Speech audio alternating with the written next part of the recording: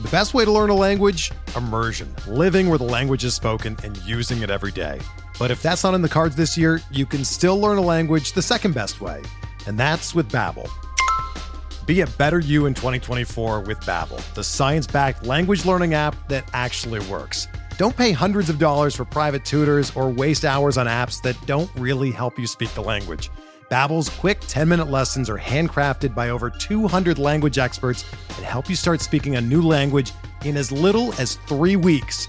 Babbel's designed by real people for real conversations, and their tips and tools are approachable, accessible, rooted in real-life situations, and delivered with conversation-based teaching, so you're ready to practice what you've learned in the real world. Here's a special limited-time deal for our listeners. Right now, get up to 60% off your Babbel subscription at babbel.com/Blue Wire.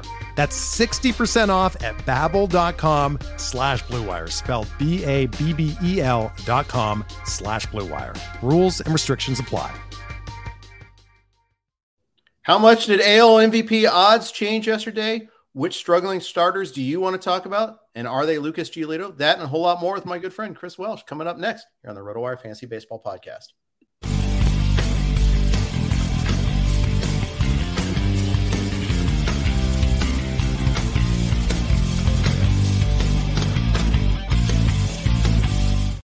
Hey, everybody. Welcome to the RotoWire Fantasy Baseball Podcast. Jeff Erickson here with Chris Welsh. You can follow him on Twitter at isitthewelsh. Doesn't go by Christopher. I learned this yesterday. You did some homework. You did some homework, Jeff. You listened to the most recent episode. Of course. I listened to the most recent episode of the show that got us bounced from the brackets this past spring here on the podcast brackets. So got to pay attention to that. I completely forgot about that. Yeah, we're always matched up against each other. We joked about that because it's like 3 years. RotoWire and one of the shows I do, whether it's in this league or maybe it's Prospect One every single time. I got a couple. We're always matched up against it. We need to petition to not be in the same bracket. Like at just least 1 year. One of them. There's 1 year where I went Prospect One, Black Book, and in this league, I think in the same year or something like that. It was crazy. I mean, the craziest one too was I think the very first year. It was RotoWire and Prospect One. And, James RotoWire, James Anderson is always so nice to me. And every single year he's like, oh, Prospect One is underrated. Is not being given the value. I lost to RotoWire at the last second. I remember that. And it was like 2 votes. It was like literally because it did like the poll ended and then it was counting up in 2. It was like something like that, like 2 or 3 votes in the very last second bounced Prospect One. And then I think Clay and James had me on the radio like literally some days later, and Clay was like, hey, I saw you guys doing pretty good on the bracket. And I was like, well, Clay, it kind of stings because you guys literally just beat me by 2 votes and he didn't even realize it. And it was fun. But yeah, we've had that constant little battle for whatever reason. That's amazing. I mean, it's just, it's 64 podcasts. We could find a different place to be. It would be nice. You'd think. Maybe. Yeah. So it goes. But you guys, you gave us our comeuppance this year. So did you end up winning that thing? Because no. We the one plug I will give that was cool about it is one of my podcasts have made it in the top 4 for 2 straight years. Not gonna win. That's a tough road to go because obviously whether it was you guys, you're going up against Rates and Barrels, you're going up against all the big dogs. But Prospect One made it 2 years ago, which was funny, and this independent prospect podcast making it up, and then this year it was in this league, made it into the top 4. But that's probably about the top of where we're gonna get to, me and Scott. All right, cool. So you recorded last night in this league with Scott Bachman, and you started off talking about AL MVP odds because this is right on the heels of Shohei Ohtani's 2-homer, 8 RBI game, nutty game, and he was scheduled to pitch last night. And this you recorded before he pitched, and you were talking like, hey, we got to, if you want Ohtani, you better get in now because it's at +5. If he has one good outing, it's gonna go down. You're gonna get better odds right now. Sure enough, 13 Ks last night, 8 shutout innings. 2 back-to-back days to do that too. I mean, that's like the instant MVP generation buzz. And sure enough, you were talking how you've seen his odds drop to +350. I saw a +385 when I was doing the XM show this morning, and it's obvious. It's obvious. Like I think you guys are on it here. I mean, I get that Aaron Judge is the leader in the clubhouse right now. it's a long season. And, Ohtani he has the capability of doing something that nobody else does. He really, really does. We've also, I'm over on Fantasy Pros, and Joe Pisapia and I have been talking about this. So it's like this really good, like, connecting story across multiple podcasts, because Bogman has always been pretty adamant, my co-host in this league, that any bet besides Shohei Ohtani for MVP is just kind of like fool's gold. Well, obviously the team has really struggled. He's been okay. He's been fine. Judge has been incredible. Judge currently owns negative odds. It's like minus like 125, I think, on DraftKings is what I saw.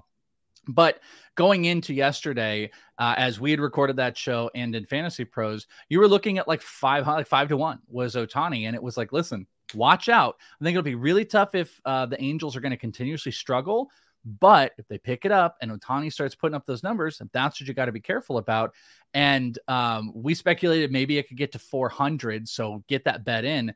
Bam, we're down at 350. And, the work we were doing over on In This League was, let's just argumentatively say we follow projections. Let's follow the projections of, we use Derek Carty's the Bat X for the rest of the year. You would be looking at, and this is prior to the 13 strikeout game that he just had. I mean, 2 homers, 8 RBIs, right. 13 strikeouts in 2 days. The projections are telling us currently what he's doing. Shohei Ohtani as a hitter would be around 35 homers, 20 plus stolen bases, 100 on runs and RBI. That's the hitter. The pitcher, you're looking at 11 wins, 186 strikeouts, and this is before the 13, and a low like 3.2 ERA as a pitcher. Those two players, in my mind, I know Judge is the favorite right now, and maybe there's going to be like a little bit of, we can't give this guy the award every single year. We can't give him to a bad team. I don't see how. I don't even care if Judge hit 60 homers at this point. Vlad couldn't win it with a triple crown on his tails. I don't see how Judge can do it with 50 homers, which is his projection at this point, 25 on the back end, 25 on the front end. I don't see how 50 homers is going to take a guy with almost 200 strikeouts, almost a 3 ERA with double-digit wins, and a 30, 20, 100 season off the MVP award, and you're getting still 3-1 on your money. It's just the bet I would be making right now. It just makes all the sense in the world, regardless of the Angels are struggling. And it just happened to play out over a 2-day period of talking about it over a couple podcasts. Absolutely. And I was walking the dog this morning, listening to that. It's like, oh yeah, they called this one. They nailed it there. And the funny thing was, it was a big day for AL MVP candidates. Judge homered twice, albeit 2 solo shots. Jordan Alvarez homered twice. He's up to 21 now. And he missed a lot of time too. So it's just, I just love, those are appointment at bats. You always used to, I'm going to watch Trout. I'm going to watch Ohtani. You got to watch Judge.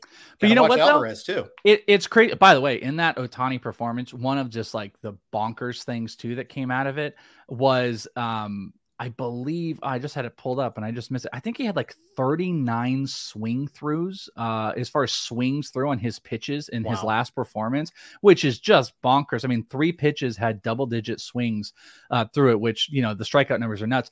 But how much, like when you compare the two, how horrific is it to battle this amazing AL race when you're like, oh my gosh, Trout and Judge and all these guys, and you look over in the NL. The NL is just a brutal place to be overall. Like, I think there's one odds on favorite right now, but you don't look at one player and go, oh man, this is going to be a walk away. Even though Goldschmidt is the guy right now with the odds on favorite, you've got the 2 guys, I think, that were probably there within the last couple of weeks on the IL. Some of the best players aren't up on it. It's just, it is polar opposites. If people are wanting to play the betting market on MVP awards between the AL and NL right now. Yeah. Who is the NL leader right now? Is it? Well, the betting leader is Paul Goldschmidt.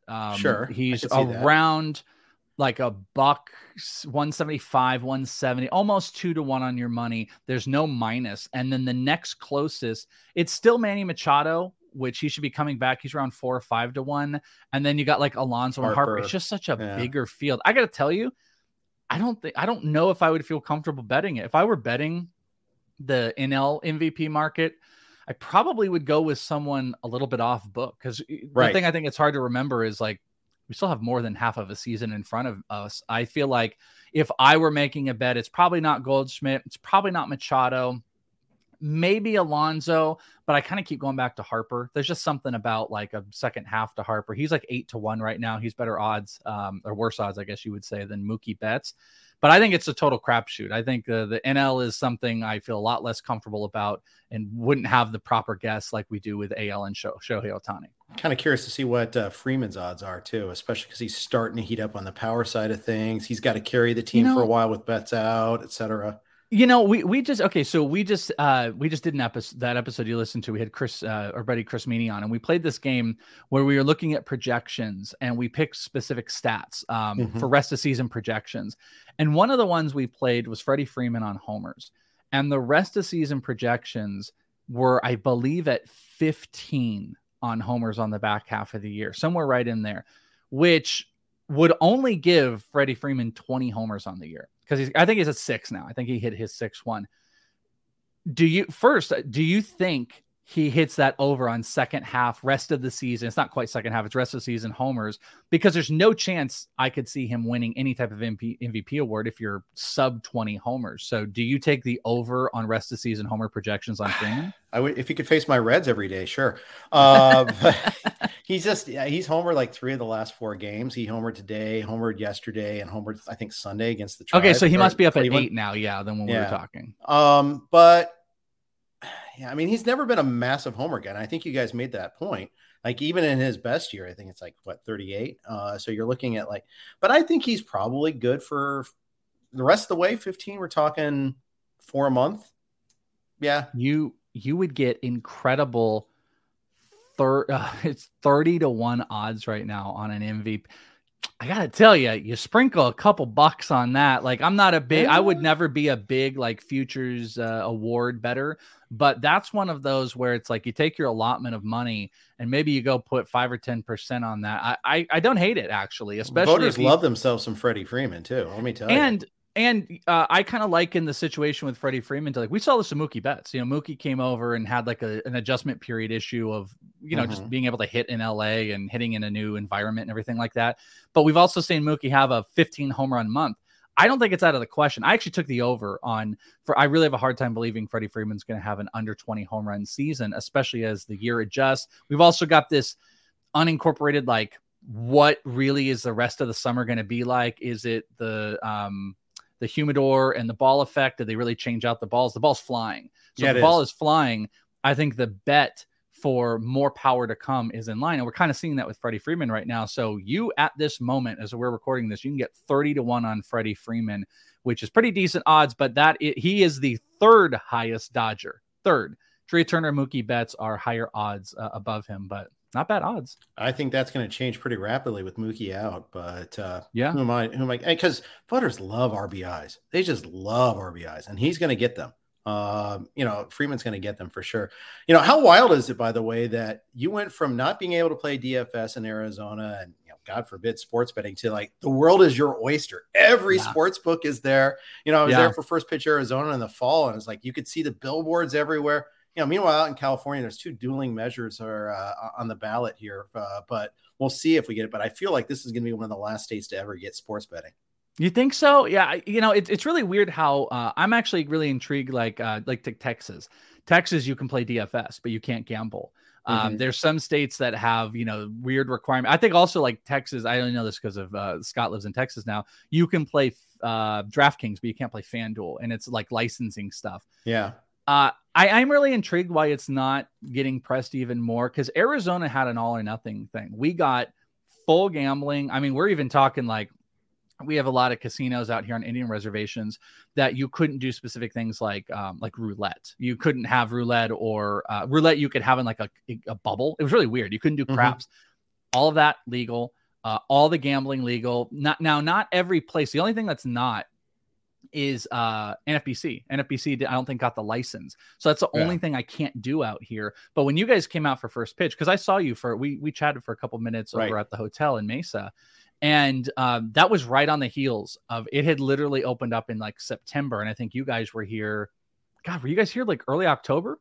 I think so. It was like the second weekend of Arizona Fall League or something like that. Playoffs. It was it was a really early. You guys are usually here for the All-Star weekend, and it was earlier than normal. So we were like a month into it, where all the books, FanDuel, DraftKings, every single one of the books are open, full legal gambling, full DFS. Literally the only thing that we can't do is NFBC. And that's, like I said, I think it's just a licensing thing, but yeah, it's changed my perspective. A lot of people also, even listening, if you don't have gambling there, you're probably similar to how I was, where it's like, who cares, man? Like, you guys keep talking about gambling and props. I can't do that. But it really does open up a world when you can get into it. I kind of went into this space where I was like, I dove into all of it. I'm like, all the sports, all the different types. And over this period of time, I've really been able to kind of hone in what I like, what I think I'm good at, what I find the most enjoyment on, and also what am I comfortable finding for myself versus what do I need to listen to other people for? So it's been a good training period, and it's only getting bigger. As you guys know, you guys coverage, gambling is only going to continuously get bigger as long as it keeps becoming legal, and maybe California jumps in at some point. Right. There's two propositions on the ballot. They're dueling. One is sponsored by FanDuel and DraftKings. The other is sponsored by like the Indian sports books. I shouldn't say sports books, the Indian casinos. There are no sports books in California right now, but the Indian casinos are fighting tooth and nail to prevent any sort of handheld sort of betting, let alone. We had the exact same thing. I mean, we're saying like Arizona's might have been even a little bit harder in the footprint that the casinos had out here in stopping everything. And they tried very, very hard, but eventually the state, whatever agreement they came with, it was a pretty easy bill passing, and the casinos obviously were able to get some type of advantage. And I would hope that a place like Arizona would actually be a really good primer for states like California. I'm sure to get it it done, because they should get it done. They should get it done. There's a lot of ramifications across the board. Some people will never like gambling, and that's totally okay. Not all gambling is for me.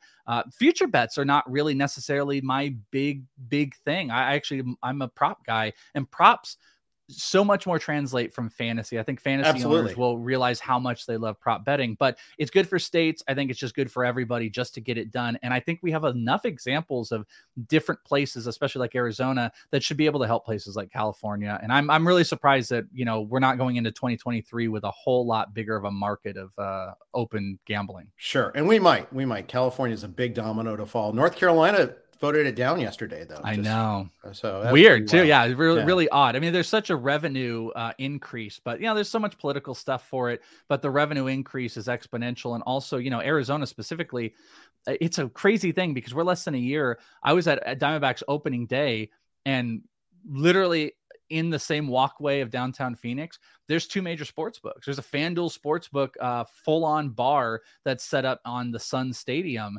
And it's a full-fledged, complete place where you can make. It's like a little mini casino that's set up. And then there was, I think, an MGM or maybe Caesars. I think Caesars is the official, and they have a Caesars set up inside of Chase Field. So it's a big thing that happened with under a year. But think of the revenue increase that happened from the state, and books to apps. It's crazy. And follow the money. Who's getting that money? That's really that's at the heart of that debate for sure. We titled this Struggling Starters with Chris Welsh. So let's talk about Lucas Giolito. Do we have to? I'm sorry, man. I'm sorry. Well, I didn't get him this year because he had so much helium. He got pushed up really high late. And I know you don't do NFBC, but that was where I really saw it happen a lot. Sure. Because a couple of big NFBC players were on him. Casey Cha, who's a phenomenal player, was getting him in some draft champions leagues. Next thing you know, in the main event, he's going like top 20 overall. I have a couple, by the way. I play in ones that I'm allowed to, like the TGFBI, the Raz Slam, and I want to point out, as much as I was in on Lucas Giolito as anybody, I don't make, like I said, a ton of futures bets. One of the futures bets I did make was Lucas Giolito as a Cy Young winner. That was one that I put out there because I really believed. I actually got to talk with him, be around him a little bit out here in Arizona right after he won his arbitration case and got around like 7 million, and he was happy as can be. And best shape that I've ever seen him, absolutely chiseled and jacked. And, this is a guy that, really had high-end strikeout potential on a team that I think has done really well with high-end strikeout pitchers. And also some of the likelihood of it was, listen, this is a White Sox team that's going to win games, and Lucas Giolito is going to be at the forefront of winning these games. So even if, he's got middle line numbers across the board in the AL, this might be a 15 to 18 game winner. So I unfortunately was one of the people that was kind of with everybody on the buying of Lucas Giolito, and I've got a few shares, and it doesn't feel great right now. Yeah, I was happy to get him at his early price, but then there's others, and just it was more circumstance. It wasn't like I was planting my fade flag on him or anything like that. Just missed out. But what's going on? What happened? I know Steve Sohn yesterday was saying like they're sitting on his breaking stuff, his off speed stuff. They're spitting on some of the other stuff. I don't think his command is all that good either. But what, in your observation, is going wrong? Yeah, I mean, there's a lot of speculation about injury as well that might be floating around with Giolito, which I definitely think is a possibility. Yeah. The underlying stuff like kind of tell two things, but they can really be put under one big guise of like they are just sitting and hitting on his off speed stuff. If you look at his spray chart, or his zone chart, one of the interesting things is the changeup chart just looks a lot more red. He's not getting the ball where he wants it as much. And then it absolutely shows when you go down to pitch breakdown. Last year, changeups ended up on an average about being hit just under 220 batting average against changeups. This year, it's over 280. It's insane. He doesn't have a single pitch that is being hit less than 280. Curveball, fastball is being hit batting average over 300. It's really tough. Slider and changeup, to your point, slider last year, 173 batting average. Changeup was 218. Both are 280 plus right now. The other one, the fastball's ineffectiveness. The fastball, really surprising. I don't feel like enough or any of us really talked about it, but it's currently showing an over just about 200 RPM difference as far as the spin goes. So you can't have both of those things and be successful. You see guys like, let's take Shane Bieber, for instance. Shane Bieber famously at the beginning of the year had the 2 mile an hour fastball difference with 200 plus spin kind of across the board. And that is bad, but he's been able to find and be effective as far as some of his secondaries go in his command. Well, you can't have your secondaries be bad, and then you can't also lose your fastball. Something's got to give. You got to have one of those to be able to back up on. And he doesn't have that. His command is kind of wonky right now. His off-speed stuff is ineffective, and his fastball is less deceptive. And and less rapid too. It was 92.5 miles an hour yesterday against the Jays too. And you could see it on the 3-0 home run by Alejandro Kirk too, which was also middle too. It was average 94 in earlier years. Last year 93.8. It's at 93.1. So there's a part of you that got to look at like maybe there is an injury that's going on. There's something. How many times do we deal with these guys where they go, then they're out, and then he's like, oh yeah, by the way, I was dealing with a forearm strain for the last 2 months, and it's like, that would have been great to know. I don't know if I'm sold that there is some massive injury that's going to take him out. He's a really smart analytical pitcher. That's actually why I'm also surprised. Like you're seeing like massive spin numbers that are down, and he's not maybe altering his pitch mix a whole bunch. That I do think this is fixable, but I feel like he's at an all-time low right now. I think his ERA is like over 9 over his last 5 starts. This feels like a prime buy spot to me. I don't think Lucas Giolito can continue at this, and I think his cost is at like a real all-time low as he's getting beat up. And I think I would entertain trying to buy. The only thing is I just don't know what does that cost look like. I don't know. I was just going to ask you that. Yeah. You're the expert here. I'm just the host guy asking questions. It is a good question. How do you entertain that? I mean, is it got to be maybe a 2 for 2 or maybe trade my problem for your problem sort of thing? Or okay, that's funny that you say that. I don't think it's a my problem for your problem type of guy. I think I think my problem for your problem are much lower type of guy. Now I could be wrong. There are plenty of high end my problem for your problem type of guys that exist out there. But I really think that tends to be like post 100 type of players that are my problem for my problem or your problem. I think it's definitely you'd have to trade need out of position. So you're not going to do a pitcher for pitcher. So I think it is maybe, and this might fall under your problem for my problem, a higher end hitter. It could be a guy that is leveling up, or it could be a guy that's semi struggling. Like what one that jumps to mind, and this might not even work, and this might be too high of a cost, but I kind of think like a Randy Arozarena. He's kind of picked back up.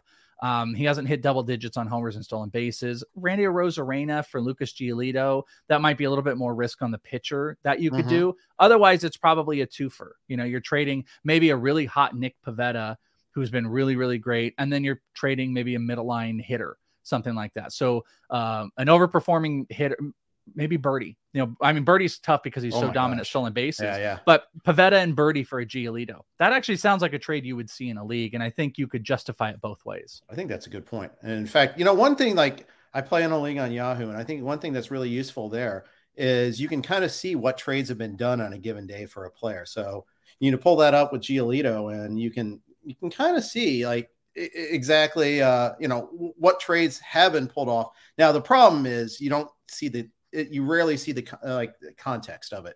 Like you don't see salaries or anything like that. It'd also be really nice to be like, I wish they could get some context of like, this is not just a free league. You know what I mean? Or this is like highly competitive or something like that. That would be great to see. But do you have any pulled up? I'd be curious. I do. Lucas Giolito for my problem for your problem. Lucas Giolito for Jose Barrios. Okay. I would take the Giolito side absolutely, of that. 100%. Hands down. But I think those are tough. Okay. Lucas Giolito for Frankie Montas, who when we started this podcast, he had taken a no-hitter through 7. So I was about to say, I think he has a no-hitter. Is he still? That'd be awesome. I don't know. We've been focused on the pod. I don't know, but I don't think he does because I feel like our Twitters would be blowing up with craziness. Right. But I did see that about an hour ago that he had a no-hitter going. So that's a weird one. I think, the thing that holds me on that is I feel like if Montas is an A in August, I would be shocked if he was an Athletic. That, if you were to, if just hypothetically, like a really big team, let's say even like Philly, like Philly goes and wants to make a monster trade and they trade off, I don't know, maybe Bryson Stott or, something like that. And they were to get a guy like Frankie Montas and put it in there, team context would make it really interesting on a really good team with offense behind him. But I think I would probably still lean. I think I believe enough in Giolito and the upside this early in the season that I feel like some of this stuff is fixable. But that's also, I'm being very like, I'm risking a whole lot on this because he's showing a whole lot of signs that this may not be, in decreased spin, decreased velocity on your fastball, your secondary is being hit up across the board. Like those are all really big warning signs. I feel like he's just gone through this enough that this is a smart enough pitcher that we've seen succeed that I don't want to bet against it. So I think I would trade Montas for him. But again, I don't think a pitcher for pitcher trade is the type of thing you do with Giolito. Well, I'll give you 2 more. Joel Hennard just suggested Robbie Ray or Giolito. Who would you rather have rest of season? I'll go Giolito. All right. That's close. It is close. Robbie's a little dicey. But those were actually pretty close in draft costs, too. So it's not really like it'd be an insult, too. That's a good point. That's a good point. And I've recently warmed to Robbie Ray because on Friday night he helped me win a DFS thingy, so that was pretty good. So well, the strikeouts too. See, and that's okay. So here's the problem with Robbie Ray too. He's one of those dudes that like even when he struggles and if he finds that middle line area, he just gets you with those strikeouts. And Giolito is really not doing that for you right now. So I think that's a pretty fair one. I think I would I side with Giolito because I have probably a little too much belief in him right now. Yeah. Same with by the way, Barrios isn't getting the Ks. He had 2 whiffs and 30 swings against the Blue Jays through the first 3 innings earlier this week. And then Jared Walsh was traded straight up for him. See, that's the type of stuff I love. I would do that. Pretty sassy. Yeah, I would do. That is sassy. I would do that. Those are the moves. I mean, pitching. How difficult is pitching to buy? It's so funny, like doing prospects and stuff. I can be kind of anti-pitching in general, and there's also a sense of pre-draft, maybe not so much in Roto, but like head-to-head, where it's like, hey, I don't want to pay the high cost, and I think some of that has paid off. I'll pay that middle line cost of pitching, but then when you get in season. God, is there anything more difficult than pitching to handle? No one wants to get rid of it. No one ever treats starting pitching as, hey, this is an abundance that I can trade from. No way. The abundance people trade from is like homers. It really is difficult. So if you can buy and make a bet on a guy that costs you a Jared Walsh, and you can make a bet on a pitcher that could potentially return top 10, I'm probably going to take that opportunity and that chance. But there's enough risk and worry out there with Giolito. Well, and especially in the specific case of Walsh, he's not getting the volume. He's not playing against lefties at all. So, That's the tricky thing. By the way, can confirm that it's no longer no hitter. It's in the top of the ninth, still 1-0. Zach Jackson is on for the save for the A's. I bet you we all had that one going there for us. Yep, just like we all planned it preseason in our closer rankings. Oh, that's going to be fun on Fab this weekend. Zach Jackson, right? Well, yeah. Well, we're the idiots that just went and got Danny Jimenez off in Fab in one of our main event leagues because someone had cut him the previous week. Like, oh, yeah, okay. Well, he had gotten a save. He's back. Oh, no, sorry. Retroactive shoulder injury. Okay. Wasn't Zach Jackson, didn't he used to be with the Rangers? I feel like he, former Rangers prospect from like a long, long time, maybe even the Braves. Yeah. If I'm remembering the right person correctly. Like back when Joey Gallo, I remember Zach Jackson. I feel like back when Joey Gallo was a minor leaguer, but I could be wrong. Jerry Callow, on the other hand. No, this one has not been in the majors before this year. But he was with Vegas last year and Double-A Buffalo. So he was in the Blue Jays system in 2019. Okay. So even more like off brand, but he's had 38 strikeouts in 27 innings this year but also it was walked 21 guys in the said 27 innings. So really wouldn't be going out of my way. AJ Puck is warming up, by the way, now. As he should be. That's the guy that I'd be betting on overall is AJ Puck for save. Did you subscribe to the early and often closers, get the elite guys so you're not playing this game? Or are you unfortunately dealing with this game, the game of closers and the high fab in season? I kind of hedged my bets. Main event, Liam Hendricks. Hey, on the IL right now. Cool. And then on the other one, we waited till like the 10th round and got Scott Barlow, and we fab Clay Holmes. So that worked out pretty well. And, fantastic. Yeah. But the thing is, we kept on taking values. Like the draft gave us all these hitters and starters. And so we made this conscious decision. This is a main event league again. Come to the teens. We're like, okay, instead of pushing up these marginal guys that are might close, let's just take the starting pitching that we know that we like. Yeah, that's a good point. And we're tied for first in wins and Ks in that league. And, we got a lot of pitching points, bully some of the hitting, and we'll try to, we'll have this singular focus in fab. It doesn't always work out that way. We still fab other guys too, but it's kind of worked. We're a competitive team in that one. Clay Holmes is going to be one of those guys that's going to make the not investing like a real thing again. Like whenever you have those guys, there's obviously some of the top. Hader has worked out. Hendricks a little dicey, but still there. The middle line guys, I think it's unfortunate what we had to pay for Emmanuel Clase or Raisel Iglesias, but at the end of the day, it's not like the worst thing in the world. But then there's a couple of the they're getting the saves exactly. But then there's a couple of those guys that you're always going to get to go back on, and Clay Holmes is going to be exactly that. You're going to be like, well, he was out of nowhere. He got the gig. I got him for 15% of my fab. And I think he legit really think he could keep that job when Aroldis comes back. I think he does. And he could finish off this season as, top 5 reliever overall. And that's going to be to the battle of anybody that's like, hey, we should take early closers. Cause this is the first year I bent on that. And I was very much team, get me especially my one early closer, but maybe even get a second one and not have to be the person that's justifying Mark Melancon at 110 overall or some nonsense. Well, and that's just the thing. It's like, give me one closer is usually the approach I did. And in that draft where we waited and Barlow was our closer one, it was only because we were like one off here on Kenley, one off here on Romano, and we just missed those guys, and that happens. But it wasn't like I was vehemently fading closers. It just worked out that way. And I didn't push guys. I mean, starting in the second round and third round, you make those early decisions, and it's a 15-team draft, snake draft, and we're smack dab in the middle. And sometimes you miss out on those runs. And you have to strategize on the fly. And that's what we ended up doing a little bit there. Let's talk one more struggling starter before we move on to other topics. Trevor Rogers. Speaking of off-speed stuff that isn't working right now, good in his last start in terms of getting swings and misses, at least. And it was against the Mets, so great on the curve a little bit, but it's been a hideous year. And the opportunity cost of taking Rogers instead of Alek Manoah or Kevin Gossman or Joe Musgrove. I mean, it's been painful. He is painful to watch. And as you and I were talking in DMs yesterday, and you're like, all right, here's some of the guys. And you go, and I think we're going to talk about Trevor Rogers. And I sent you the GIF from Toy Story. I'm trash. Exactly. Whereas like that, I'm over Trevor Rogers. Yeah, it's a 3-pitch pitcher with just kind of ineffectiveness across the board. Hey, no shocker. Every single pitch is pretty much up on as far as batting average getting hit, but it's the fastball is completely ineffective. 322 batting average against his fastball this year. You don't have that to rely on, and kind of similar. A lot of these guys, especially that are going to, it's interesting. Maybe there's a correlation with some of the changeup guys that are out there that same thing with Giolito, like I talked about. Trevor Rogers, he's a 30% plus changeup guy.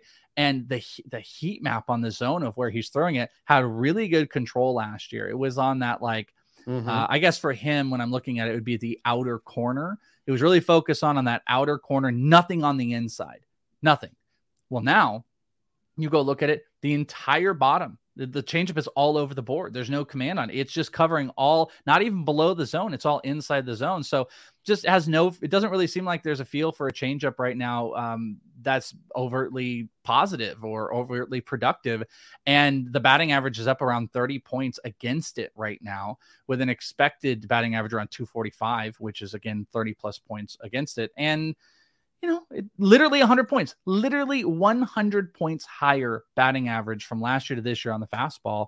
I just don't see it. I'm more and more become disillusioned with these guys that are like 2 to maybe 3 primary pitches, and there's nothing else to keep people off. Because look, Patrick Corbin's like the prime example. This is not the same guy, but right. Patrick Corbin has nothing anymore. It was slider, fastball. There's absolutely nothing else in there that exists. And the loss of a massive changeup for pitchers kind of seems to be maybe the worst thing that can happen right now, that guys are primary changeup guys. And we see exact examples in, not that Giolito's like a primary changeup guy, but both pretty heavily dominant. And when you lose that, what's the inverse effect? Your fastball gets hit more, especially if you're losing anything off of it, and he's less effective with it. So I don't know, man. I think I'm out on Trevor Rogers, like in a complete general sense. If you want to hold on, I think you could. I think in like lower leagues, like 10-man, 12-man, I think you could do a better job probably streaming, especially in less competitive type of leagues. Now in like NFBC and stuff like that, this is really not necessarily an option unless, now here would be one. What about Max Meyer? Max Meyer just came off the IL with the Marlins. He's a phenomenal 3+ pitch guy. He has 3+ pitches. And this guy, I think, if people haven't already preemptively picked up, I'm not the biggest rookie redraft. I'm a big rookie guy. I do a prospect show, but I'm not the biggest rookies in redraft guy. But I want Max Meyer. This guy has already this season struck out the likes of Ronald Acuna multiple times in a rehab game. And then his first game back off the IL struck out Wander Franco into his I saw that. And they were talking about his changeup, and it was just his changeup is phenomenal. I interviewed Nolan Gorman in this last year's AFL, and anyone that listens to me already knows this, so they're like, here we go. But Nolan Gorman, I asked him, hey, who's the most effective or who's the nastiest pitcher you've ever faced in the minors? And he said, without hesitation, Max Meyer. He instantly said Max Meyer. So you've got a guy who's incredibly successful in the majors right now, say this is the nastiest dude. You got a guy that has struck out multiple times Ronald Acuna and Wander Franco. He's got a plus fastball, got a great changeup. He's got secondaries. This is the type of guy that I would be aggressive on, and ironically, same team type of stuff. If Meyer got the call up, I don't really think you're losing much in dumping Trevor Rogers right now. What's the worst that's going to happen? You dump Trevor Rogers. You're a little disappointed. You missed out on maybe a couple productive innings that are also going to come with some absolute blowups. I'd probably rather move on. And if he fixes it all and I'm wrong, you eat it. But I have no shares of Trevor Rogers. I've never really been interested in him. And luckily, I can kind of wash my hands of it overall. Well, there you go. That's nice. My favorite anecdote from that Max Meyer outing against Franco is after 3 pitches, Franco, who had been wearing some shades, threw them to the side. He couldn't pick up the ball at all. And it's just like, don't wear sunglasses at the plate against Max Meyer. I thought that was hilarious. But I like that. I like that a lot. That was some good stuff there. But yeah, I do have Trevor Rogers in a 12 in the NFBC in the online championship. Yeah. What's out there? Don't you think there's probably something close? I mean, your leagues will also tell you like how effective can you be with streaming. If you're in a league where you can really effectively stream, I think it's easy. If not, if it's really hyper competitive on pickups and stuff like that, okay, maybe it's tougher. Maybe it's worth grinding it out, but I don't know. Jeff, I bet you could look at the wire and you could probably justify a couple pitchers that might just be better to stream, but those are tougher. I think aren't those bigger benches too? 7-man benches. So okay, you can crazy. Stream, although it's getting harder and harder to stream right now. As you said, the ball's starting to fly now. You're hoping Bo Brisky doesn't kill you and things like that. But I went down the Bo Brisky and tout the other day. I had to do that. I was trying to get Alex Fado and I didn't win him, but I did win my Bo Brisky. You won. There you go. Yes. We'll move on from struggling starters, but first, a quick note from our sponsors on the Blue Wire Network. We're driven by the search for better. But when it comes to hiring, the best way to search for a candidate isn't to search at all. Don't search, match with Indeed. Indeed is your matching and hiring platform with over 350 million global monthly visitors, according to Indeed data, and a matching engine that helps you find quality candidates fast. Ditch the busy work. Use Indeed for scheduling, screening, and messaging so you can connect with candidates faster. Leveraging over 140 million qualifications and preferences every day, Indeed's matching engine is constantly learning from your preferences, so the more you use Indeed, the better it gets. Join more than 3.5 million businesses worldwide that use Indeed to hire great talent fast. And listeners of this show will get a $75 sponsored job credit to get your jobs more visibility at Indeed.com/Blue Wire. Just go to Indeed.com/Blue Wire right now and support our show by saying that you heard about Indeed on this podcast. That's Indeed.com/Blue Wire. Terms and conditions apply. Need to hire? You need Indeed. When you need mealtime inspiration, it's worth shopping Kroger, where you'll find over 30,000 mouth-watering choices that excite your inner foodie. And no matter what tasty choice you make, you'll enjoy our everyday low prices, plus extra ways to save, like digital coupons worth over $600 each week. You can also save up to $1 off per gallon at the pump with fuel points. More savings and more inspiring flavors make shopping Kroger worth it every time. Kroger, fresh for everyone. Fuel restrictions apply. Another day is here, and you're ready for it. What to wear? Check. Breakfast, lunch, and dinner? Check. Planning for what's next and how to save for it? That's where Bank of America can help. For your financial to-dos, Bank of America has experts ready to help get you closer to your goals. Get started at one of our local financial centers or 24/7 in our mobile banking app. Find a location near you at bankofamerica.com/talktous. What would you like the power to do? Mobile banking requires downloading the app and is only available for select devices. Message and data rates may apply. Bank of America NA, member FDIC. And thank you for your indulgence on that. As always, all the RotoWire podcasts are on the Blue Wire Network. Got a few other topics we want to hit before we talk about what you're doing here. Charlie Morton's turning around.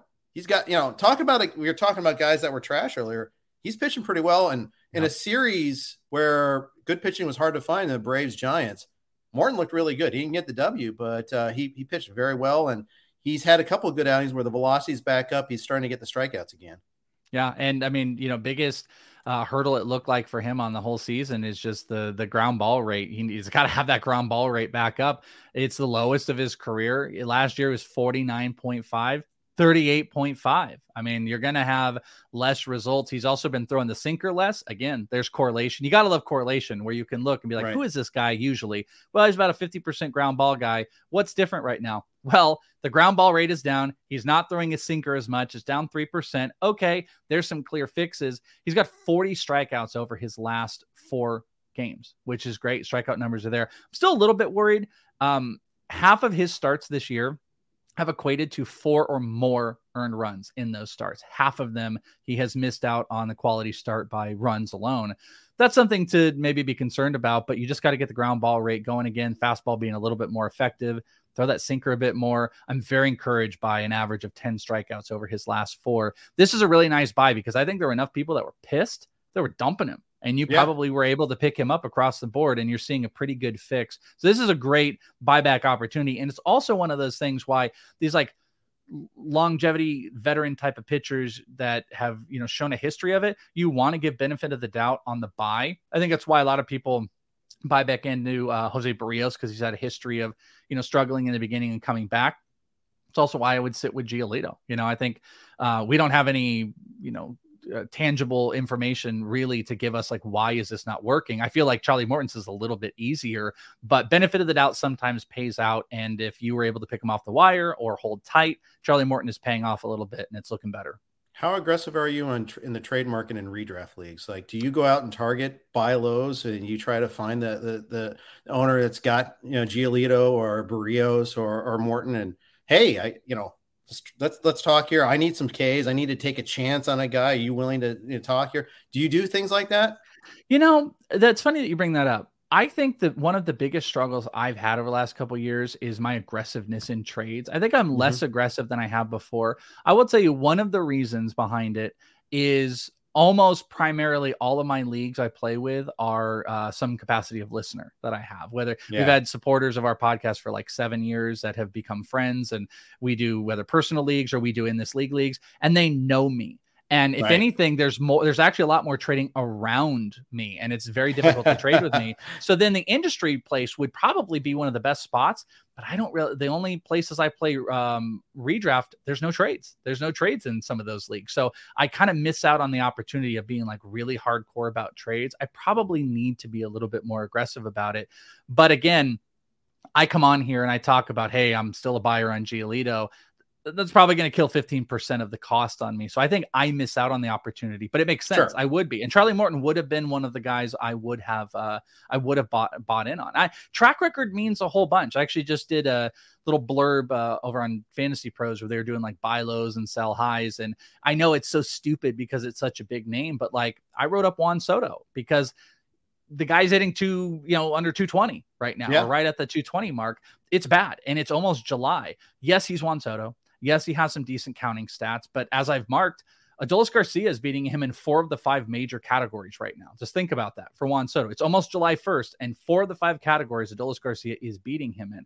So it's not ridiculous to think that Juan Soto is a buy opportunity. He is. The only difference is you're not going to get him at you're not going to get him for Adolis Garcia, but the owner will now listen. And those are the type of trades I like to get in on when the owners will start listening if you can find reasonable prices. And Charlie Morton, Lucas Giolito, those are pretty good examples. Yeah, and I guarantee you the Soto manager, he's looking at everybody else, seeing who took Jose Ramirez right before him and looking wistfully at like, man, if that could be me.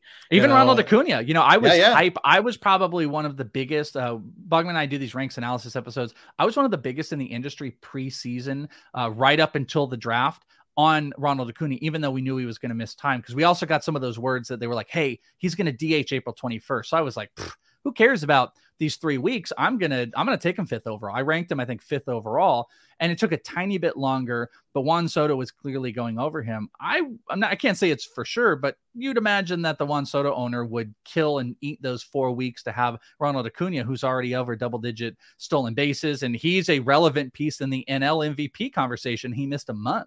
So yeah, there's a lot of regrets out there, but how do you take advantage of the regret? The person's going to hold on. Hey, I need the Juan Soto that I drafted versus, giving them something that's going to make them feel okay about what they lost. That is the art of trade. I think I would love to see Juan Soto trades, because I think the true art of fantasy baseball trading comes in how do you acquire a player like that. It's easy for us to go need for need, or hey, I need saves, or you're in a dynasty, but how do you make a Juan Soto owner move off of him for something that doesn't make you look stupid? Right. And I'm looking on Yahoo right now, and I see one for one trade, and it was for Harper, which is okay. I mean, I see another one actually here, Pete Alonso. That's an interesting one. That's very interesting. Very interesting. Could you even trade your Pete Alonso for Soto at this point? But could you pull that trigger? Like, let's say your other first baseman is Rowdy Tellez. Let's say you kind of worked it out. Like, oh yeah, Rowdy struggled a little bit, came back. Yeah, Rowdy Tellez there as your corner infielder. That's a guy that would jump in as your first baseman if you made this move. Could you trade Alonso for Soto at this point? I mean, that's the perfect type of question though, too, because a good trade makes both sides a little bit uncomfortable, right? Yeah, exactly. It can't be a slam dunk, because otherwise you're playing with a bunch of novices. Usually, every once in a while, a good trade comes along the way, but like that, where someone just offers you, okay, done. But rarely is it that way. It's usually, you should feel uncomfortable with a trade. That's 100% true. Yeah.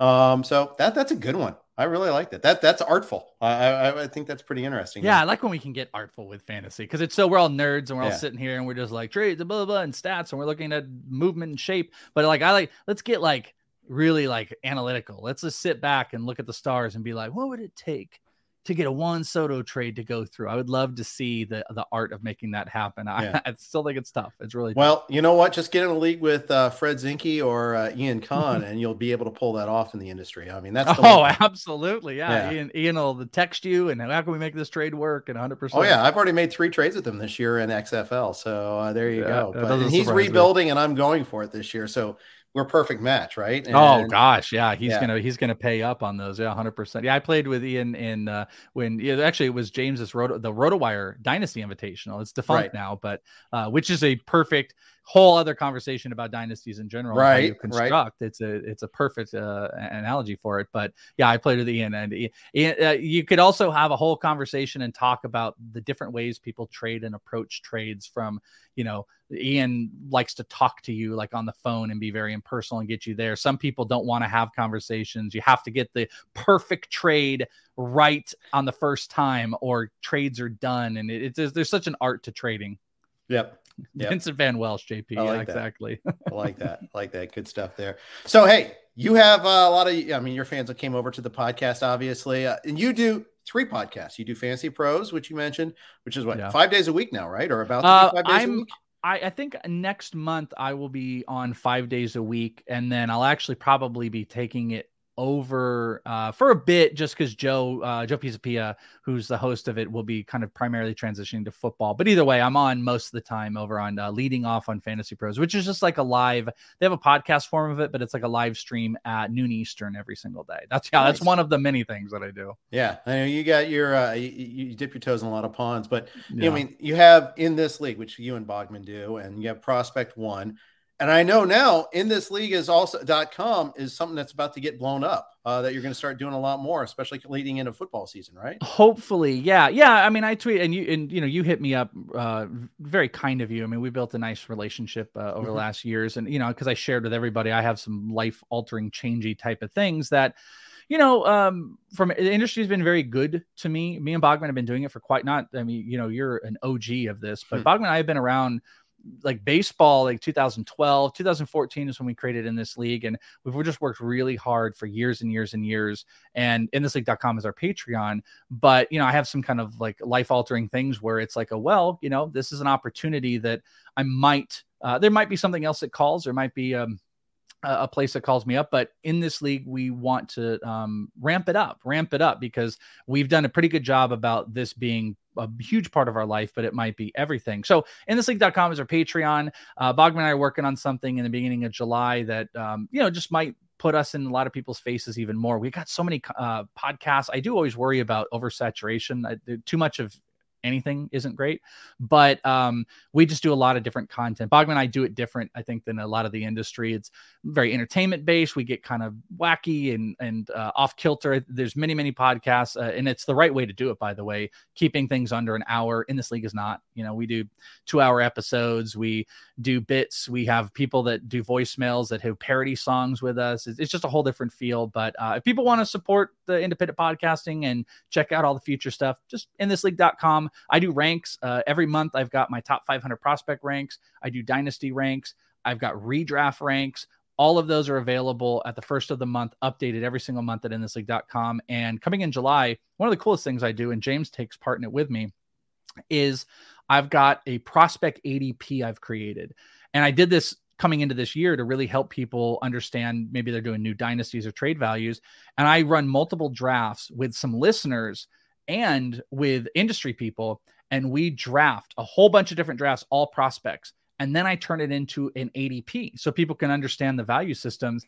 And I've never done one in season, but we're going to. And what's cool about that is that could be used as kind of a prospect value chart in season. So people could really understand, where does my prospect lie in kind of the overarching eyes, not just like what I think or what James thinks or Prospects Live or whatever. It's everybody. I get people from all around the industry. So that's another thing I'm going to be doing right around MLB draft time. So InThisLeague.com if people want to check it out. It's super helpful when we're getting into keeper leagues and dynasty leagues at the trade deadline where Exactly. those are trying to go for it. Who should I be targeting? Who are the guys that have rocketed up compared to like where the March rankings were? I mean, that's huge. Yeah, and the MLB draft coming up in a couple weeks as well. That's another thing. So my August ranks, I'll have all the draft guys put onto my top 500. So you've got a whole bunch of those. And, one of the biggest ones I could just throw out to people that play Dynasty, Jackson Chourio with the Brewers. There's no prospect hotter in baseball than Jackson Chourio. He started in extended spring training out here over in Maryville.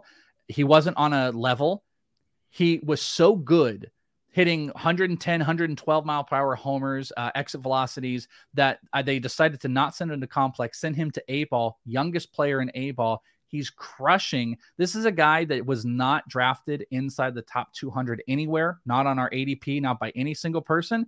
You're now looking at him as being a potential top 25 overall prospect. So you want to see valuation changes, you could look at my ADP from the start of this year and then look at the new one, and you're going to not see a bigger change than Jackson Chourio. So that's a guy that people need, get your minds right with him if you haven't already. He is the guy to target in dynasty leagues, especially if you can get him at a cheap cost. I'm exercising all the restraint in the world to not pick him up in my NL only score sheet first come first serve league right now as we speak, but I'll wait till after the podcast because otherwise it'd be rude. But yeah, it's probably already taken. I wouldn't be mad if you're like, hey, hold on a second, let me pick him up during the podcast. I wouldn't blame you. That's the type of guy that I would do that for, pending restrictions and stuff like that. Like I actually got offered him a trade in a big dynasty league I do, but he's already accumulated contract years, so it makes him a lot less valuable. You want those $0 years in some of those leagues. But again, Jackson Chourio, that's one of those big names. And how do we spell Chourio, by the way? Chourio. All right, I see him there. Oh, you're doing it? I love it that you're doing it right now. I think he's actually already rostered. I think. Did someone get him? Well, I'll tell you what, this score sheet league is Nate Stevens is in. I don't know if you know Nate. Jeff Passan's in this league. Okay. Yeah, it's a really good intense league, but he might actually already be rostered, which would just break my heart. Chourio. Yep, he's rostered. He is. Who got him? Rostered. Does Passan have him? Passan has him. Yep. Does he really? Yep. Oh, I was just joking. That Jeff Passan, he's on. He's sharp. He is a sharp player. It's and he's an active trader. He's actually he joined this league back when he still wrote for the Kansas City Star, so he's been in it for a while there. So wow, good. It's cool. A good league. It's a really good league.